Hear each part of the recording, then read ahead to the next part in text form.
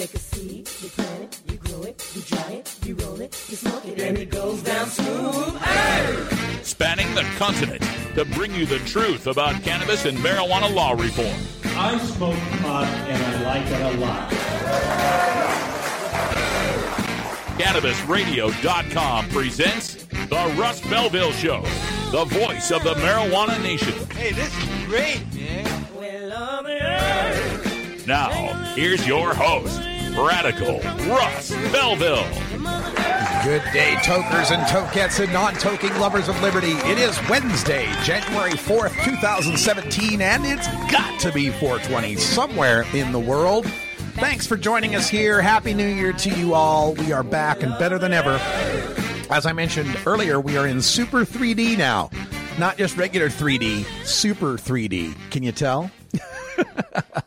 Oh, it's cold here in beautiful legal Potland, Oregon. We are approaching some record cold temperatures coming up this evening and throughout the rest of this week. And I know my listeners in other parts of the country and the world will just laugh at me when I say our record low is like 16.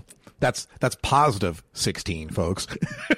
But here in Portland, man, it's got everyone freaking out and bundling up. And we're doing the same here at Delta 9 Studios. We got the fireplace roaring and a couple of space heaters out, and we're going to make the best of it.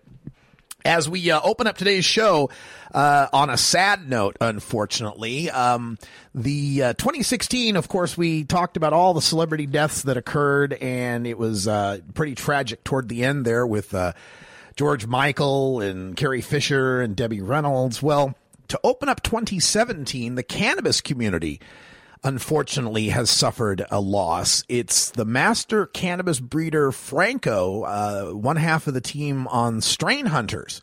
If you know about the Strain Hunters, he was 42 years old and died while filming an episode of Strain Hunters in the Democratic Republic of the Congo.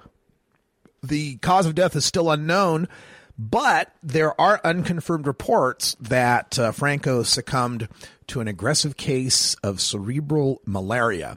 A bit of an irony, as the Strain Hunters were down in the Congo trying to research native strains there and the use of cannabidiol to treat malaria. The mortality rate for malaria is around 20 to 50%. So it's a shame. Franco has passed away. Again, one of the guys out there that is, propagating and searching for landrace strains, the original source strains of our cannabis. In his own words, in 2014, he said, quote, "Land races are the most natural form of cannabis existing on the planet because they have been constantly adapting and evolving, improving their harmony with the environment they live in. They are the basis of breeding and the most ancient pure cannabis races existing on the planet. Land races have been obeying a basic rule of nature inside their own environment, survival of the fittest. It is our duty to preserve cannabis land races for the future of scientific and medical research and for the basic human right to use a plant that has been used for millennia. Land races could hide cannabis profiles that one day may be used to create new medicines, and these medicines could improve or even save lives." End quote. Lots of tributes. I'm reading a page here on CannabisNow.com. Danny Danko has weighed in, folks from Berkeley Patients Group, National Cannabis Industry Association, and so forth. So many of our pioneers have passed away, and we've lost Franco way too young at the age of 42. All right, coming up on today's show, of course, we've got your Cannabis Radio News coming up next. And then in Behind the Headlines, an update on decriminalization in America with a Illinois township joining the ranks of the decriminalized. In Drug War Data Mining, we're going to talk about how prohibition cannabis is California's top crop for now. And then in Cannabis Chronicles, we'll talk about billboard bans again and how it's counterproductive. And in the Radical Rant, treat it like dandelions, the nuclear option for marijuana in Trump's America. All that coming up in Hour 1, and then we'll have more to talk about in Hour 2, plus your calls at 650-LEGAL-MJ. This is the Russ Belville Show on CannabisRadio.com. Earn your PhD in THC monetization with CannabisRadio.com. Don't be late. The National Cannabis Industry Association presents the Seed to Sale Show, January 31st and February 1st at the Colorado Convention Center in Denver. Register now at www.seedtosaleshow.com or 888-409-4418. The NCIA Seed to Sale Show, the largest cannabis business event to be held in Denver, will host over 2,000 cannabis professionals and focus on innovations and technology in cultivation, infused products and extraction, and sales strategies. The show will recognize the best in the industry with the Cannovation and Cannatech Awards. Register before January 6th for $100 savings at seedtosaleshow.com. Use the code RADIO15 for an additional 15% off. Plan your experience now for the NCIA Seed to Sale Show, January 31st and February 1st. Seedtosaleshow.com or 888-409-4418. Previously on the Stoner Jesus Show. St. Peter auditioning to be the Microsoft weed software spokesman. Hey, this is St. Peter for Microsoft. They track weed. Does that mean they're going to track the weed? Is that what this is about, Jesus? I'm not going to be tracked, Jesus. I'm not going to have my fucking weed tracked, and I'm not going to have fucking Microsoft track me back to my fucking house through my weed to where they fucking spied on people with that goddamn Xbox camera. Fuck this. Fuck Microsoft. Fuck this bullshit. The Stoner Jesus Show, live Mondays, Wednesdays, and Fridays at 8 p.m. Eastern, 5 p.m. Pacific. Or find the Stoner Jesus Show podcast on demand at CannabisRadio.com and StonerJesus.net. Peace, bitches. Warning. Hits taken on this show are larger than they appear. Do not try this at home. These people are professionals, or at least they pay me to say that. A public service message from CannabisRadio.com and the Russ Belville Show.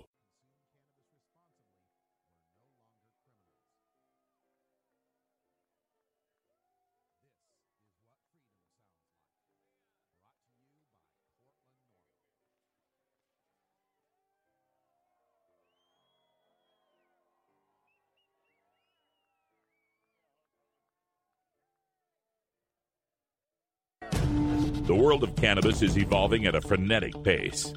The Russ Belville Show gets behind the headlines to take a deeper look at breaking news in our Cannabis Focus. Today in the Focus, I want to talk a little bit about decriminalization. There was a piece that came across the Chicago Tribune here where Oswego, apparently a small suburb of Chicago, decriminalizes small amounts of marijuana. This village has now made it a civil offense for anyone caught with 10 grams or less. And I always crack up when I see these amounts, right? Because in most states where decriminalization has taken effect, the amount is an ounce. In some places, it's half an ounce. In other places, they've made it 10 grams. Why is it a personal amount bigger in some places than it is in other places? It just seems strange to me that we can't settle on, what exactly is a personal amount from state to state. But it's good news for the people of Oswego, making some progress forward on ending adult marijuana prohibition. But there's so much more that could be done. And when it comes to decriminalization, we've got 21 states where there is some form of decriminalization. Now, 8 of those states and D.C. have now legalized marijuana. So the decriminalization, while it's still on the books, it's kind of a moot point. Because like here in Oregon, it's marijuana is decriminalized under an ounce, but, it's legal under an ounce. So what's the point? It doesn't make any difference, right? So if you just count the states that don't have legalization, we currently have 13 of them that have some form of decriminalization. 9 of those states have a decriminalization where it's a civil infraction. You get a fine and a ticket.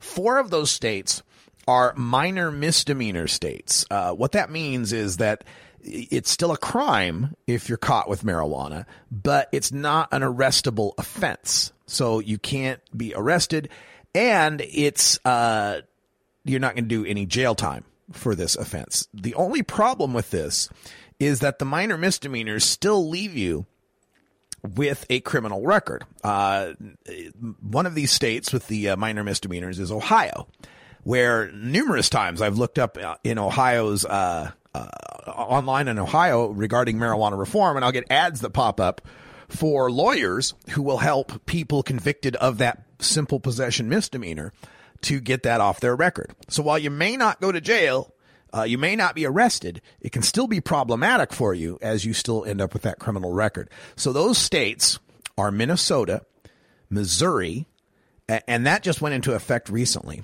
North Carolina and Ohio that have this minor misdemeanor for decriminalization. The decriminalization amount differs from state to state. Again, it's like what makes it personal amounts or decriminalized amounts varies by the states. In Ohio, it's 100 grams that's decriminalized. 100 grams is a little over 3.5 ounces, close to 3.5 ounces. In other states, in Minnesota, it's 42.5 grams. I don't know. 42.5 grams doesn't even translate to an ounce or an ounce and a half. It's just a weird kind of a number. Mississippi, 30 grams. And then the rest of the states are an ounce, 28.3 grams. Down to New York, 25 grams, short of an ounce. Connecticut, 14.2, half an ounce. Same with North Carolina, half an ounce. And then Illinois, Maryland, and Missouri have settled on 10 grams. The fine in many of these states ranges anywhere from $100 to $500 on the first offense, but some of these states increase the fine for second and third offenses. Decriminalization goes all the way back to 1973, where Oregon was the first state to decriminalize. And in the 70s, there were 10 of those states that decriminalized, Oregon through Nebraska. A lot of people can't believe Nebraska is a decriminalized state, as is Mississippi, which decriminalized in 1976. Then in the 2000s, we had a couple of states decriminalized, Nevada and Massachusetts. And then since 2010, there have been 9 states that have decriminalized, and many of them through their state legislatures.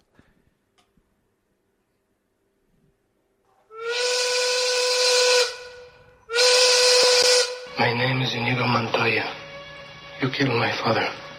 Prepare to die. All right, folks, that sound means that it's time for our 20 after break. It's 4:20 in the Mountain Time Zone. That's where I was born, in Nampa, Idaho. So happy 420 to all my friends still in the Gem State and all throughout the Mountain Time Zone, from the Yukon Territory all the way south. We'll be back with some drug war data mining.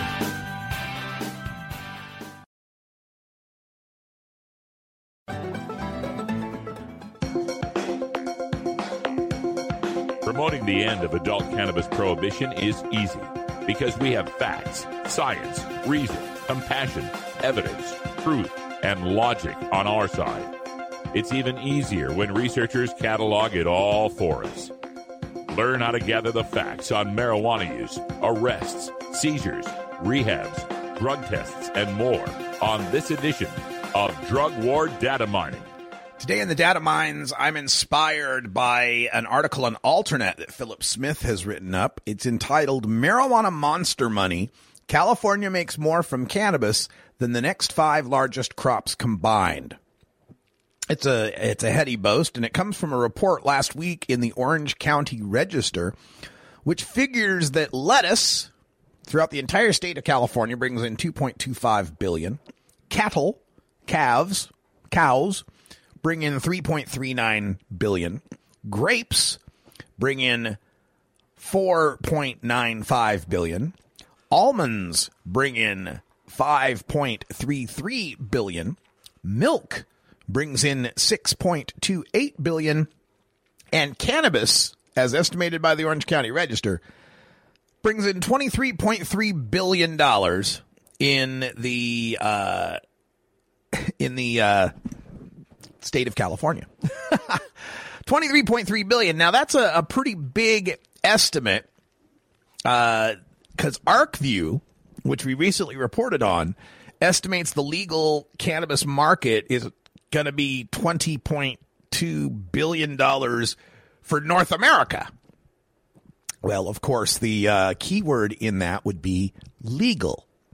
The estimate that the newspaper went by was seizures of pot plants, and then used some of the United Nations Office on Drugs and Crime equations that figure seizures are 10 to 20% of the total production. And then based on that estimate, was able to come up with what the production would be for California and how much it's supplying to the underground market, which is a large, large proportion. And that's where it comes in with this close to $24 billion estimate. And even if that estimate is way too high, because part of their estimate is saying that each plant would produce a pound and the market would pay $1,765 a pound. So it might be a little bit of a padded estimate here, because I don't know anybody getting $1,700 a pound, at least if their weed stays out here on the West Coast. As it goes east, I suppose those prices are pretty reasonable. And only 1 pound per outdoor plant is an awfully small estimate, so that doesn't seem realistic. But even if these estimates are off by a factor of 3, they're still in the $8 billion range. They're still dwarfing the next largest crop in California, milk, at 6-point-something billion. So this is something that's always difficult to get our data on, always difficult to get accurate measurements of the illicit market. And I fear that as we continue with legalization and as we continue to expand this market, we're going to start being subjected to some of these market forces that will be detrimental to those of us on the consumer side. To wit, all of these people are basing their investments and their forecasts and betting their money on the idea that the cannabis market's going to is going to keep expanding and expanding and expanding up to the $20 billion mark. And I don't doubt that it probably will. But that's an expansion that's based on legalization happening and continuing to expand in a few of these states. We're not really seeing an increase in the number of pot smokers. Now, those pot smokers are, at the adult level, smoking more often. So there's going to be this natural break on how many people are going to be a part of this market, how much they're going to consume. And the more legal it becomes, the cheaper it becomes. So basing these market estimates on $1,700 pounds, when in 5 years it could be $170 a pound, possibly, it could lead to some crashing of people's expectations on what they thought that their big investment in the green rush would bring them. And with that in play, we might see the investor class, the business class in cannabis supporting legislation, supporting lawsuits, supporting all manner of mechanisms to artificially keep the price of cannabis high. Higher taxes, higher regulatory hurdles, higher registration fees. Of course, doing so is just going to ensure that there remains an underground market, but that underground market would also be in support of those kind of things, those kind of measures that keep the price of legal cannabis higher than it should be, so they can continue to operate just underneath that margin in the underground market. Overall, my fear is that this dangling shiny bauble, this distraction, this new green rush market mentality that we have toward cannabis may ultimately be our undoing and may ultimately lead to a prolonging of prohibition and a prolonging of higher taxes and over-regulation and tariffs and all sorts of mechanisms to keep the price of cannabis high, because so many people by that point will have their entire businesses and retirements and stock portfolios riding on a market that was forecasted to be this big billion-dollar sort of market. I think marijuana ought to be as cheap as possible and as plentiful as possible, and as many people ought to be growing it as possible. And that's not in the best interest of the people that want to keep the prices high and corner the market in it. It may be odd that in legalization our enemy changes from being the cops to being the corporations.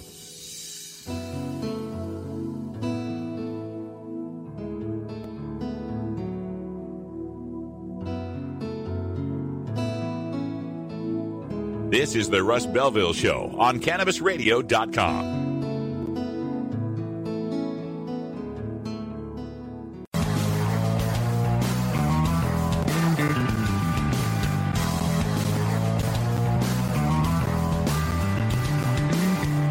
Mark Twain once said that when there's a gold rush, it's a good time to be in the pick and shovel business. Today, we look at the rapidly evolving markets in the marijuana green rush in our Cannabis Chronicles.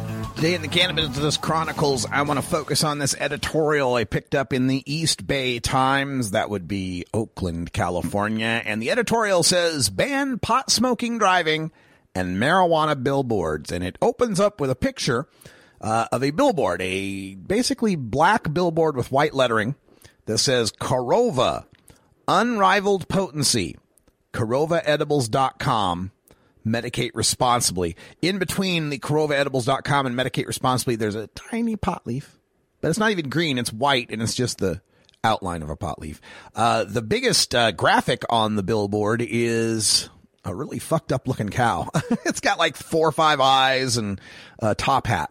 And again, black and white, so no buds, no boobs, no bong smoke or anything like that. Just big white letters, Corova, unrivaled potency. That's the picture that leads the editorial from the East Bay Times that talks about the 2 bills that have been introduced. Now, one of them is to close a loophole in toking and driving. Basically, Prop 64, when it was written, has an open container ban, so you can't have an open container of weed, and it has... it maintains that smoking and driving, smoking or driving under the influence is illegal, but it doesn't have anything particularly that bans smoking and driving.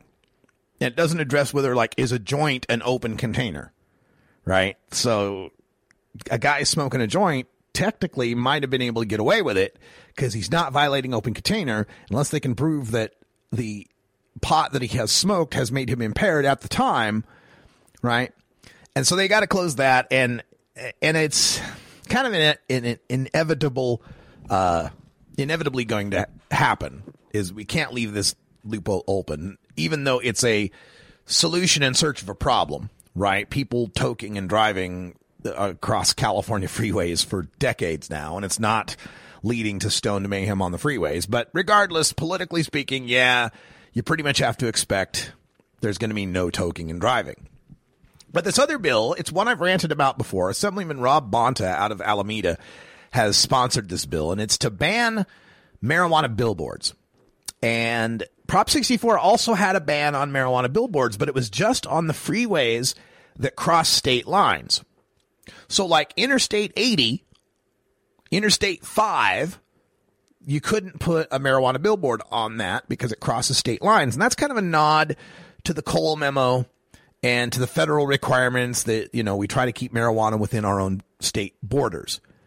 Never mind that Interstate 80 would be crossing into Nevada, which has legal marijuana, and Interstate 5 would be crossing into Oregon, which has legal marijuana. I-10, I-15 are crossing into Arizona. I could see that. Or is it I-10 or is it I-15? I forget. Whatever. The one that crosses into Arizona. I could see that. But they want to close that loophole too, because there are spurs of freeways all over California. If you've ever seen that Saturday Night Live skit, the 405, the 880, and so forth. And they don't cross state lines. They're wholly within California, and there's pot billboards on those freeways. Specifically, the one I just mentioned, the Corcova or the Corova Unrivaled Potency, or as the editorial mentions, billboards along Interstate 880 in the Bay Area touting Corova edible marijuana products' unrivaled potency are not what voters had in mind, nor would they want children to see roadside ads of pot icon Tommy Chong promoting his Chong's Choice marijuana products on billboards along Highway 50 near Sacramento. Okay, so the first thing I did when I saw this morning is I went to Google image search. And I typed in Interstate 880 billboards. Try and guess what the very first result in the Google image search was. A billboard for Corona beer. And, of course, you could find other billboards for strip clubs and billboards for men. Are you experiencing erectile dysfunction? Talk to your doctor. And, you know, the ambulance chasing lawyers mentioning this and that and the other thing. And, of course, beer everywhere you look. Sky vodka, you know, Jack Daniels. All that stuff's fine. Kids can see that, no problem. And let's not forget that Tommy Chong, for years, was in the TV show That 70s Show. And that was a show that kids were seeing all the time, too. This idea that the kids' pristine eyes must be protected from the marijuana, but not all the other things, the beer and the sex and the ambulance chasing and all that stuff. That's fine. We got to protect them from the marijuana. The problem with this line of thinking is, number one, it's just offensive. Because just because we are marijuana consumers, marijuana sellers, marijuana growers, doesn't mean that we don't deserve our First Amendment rights, that we don't deserve the right to speak, to present, to press, to advertise, and so forth, similar to how others are allowed to advertise. Now, we understand, like, you know, if you're running, Hustler magazine, it's got to be put behind the counter. There's obscenity laws. We understand that. We understand that cigarette ads aren't shown anymore. We understand that. We understand that very many restrictions on commercial speech have been made. We understand that. What we don't understand is why they do not apply to alcohol. What we don't understand is why, when we ask voters to treat marijuana like alcohol and they agree with us, that you then want to treat marijuana as something evil, unlike alcohol. I'm all for treating, if we're going to have billboard bans to protect the kids, that's fine, as long as you're consistent about it. Because what you're telling the kids right now by banning marijuana billboards but leaving the alcohol billboards is that alcohol is the preferred drug. That alcohol is the way to have a good time. Don't go to the marijuana. Marijuana is terrible and evil and bad. It's so horrific, kids, that we can't let you even see the outline of its leaf or a picture of a 74-year-old man who's known for smoking it. We got to make sure you don't see that.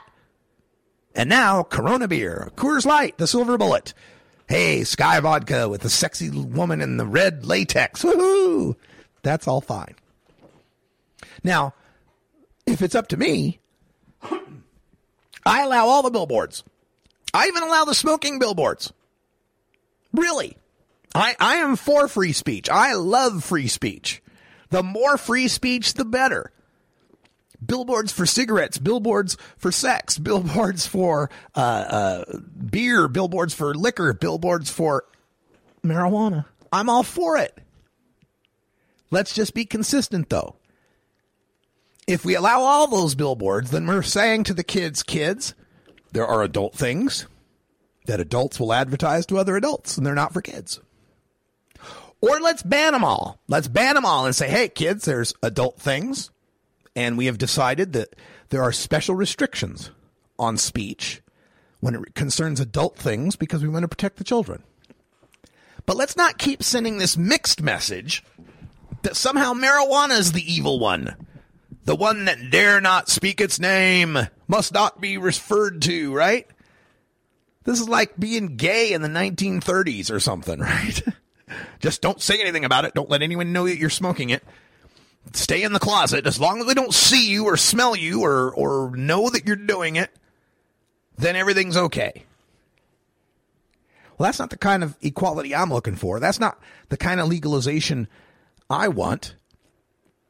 And I understand it's going to take time. I mean, I didn't expect us to wave a magic wand, hold an election, and all of a sudden we go from absolute prohibition to marijuana is treated equally and celebrated for the great medicine it is by all members of society. Didn't expect miracles to happen, but this desire to want to hide marijuana, to want to shutter it, to enclose it, to obstruct anyone from knowing about it. My God, we can't let them advertise the marijuana because then people might want to smoke it. Yeah, it's a legal product. Like, why does this thinking not work with, say, fast food joints?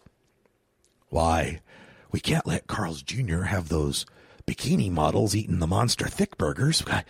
That'll make people want to eat them. And I can actually make the better case that advertising is harming America. Between body image issues for little girls watching it and the fact that you're selling a 1,400 calorie cheeseburger, right? And we've got an obesity epidemic in this country. But we allow that. Our mind doesn't even grasp that shouldn't be an advertisement, that there shouldn't be Golden Arches and In-N-Out burgers and all these kind of places that not only get to advertise, but get to advertise straight to kids, that make Happy Meals directed right at them with tie-ins with cartoon movies and action hero movies and superhero movies, all aimed at the kids with little toys they can get if they buy that particular store's brand of carbohydrates and fats and sugars and salts. We allow that. We get the whole cereal aisle where, folks, Cookie Crisp cereal, Reese's Puffs cereal, like candy is actually cereal now. And they put that right there at the 3-foot level for the little kids to pull on mom's blouse. Mom, you want that? So it's not that they're trying to ban the marijuana billboards that kills me. It's the hypocrisy of it. It's the selective bullying of the one new politically unpopular kid on the block. While the fast food giants and the beer giants and the sex giants and all the other vice industries out there, all the other industries that manufacture products for adults that can be used responsibly but often get abused and lead to problems in society, they're sitting by watching while we get picked on. And we're bringing the one that doesn't cause the obesity and the one that does cure diseases and treat maladies and illnesses and leads to less stressed out, less anxious, less violent people. And we're the ones being picked on. We're the ones who have to hide. We're the ones whose billboards cannot be seen on the freeways. That's what motivates me to get up and do this every day. Not that I'm not in this because I wanted to get high legally. I could give a shit whether it was legal or not. I was smoking in Idaho in the 90s, man. This isn't about us getting high. We're getting high. We've been getting high. This is about equality. This has been about being treated like citizens instead of criminals. All right, we'll be back with the Radical Rant right after this.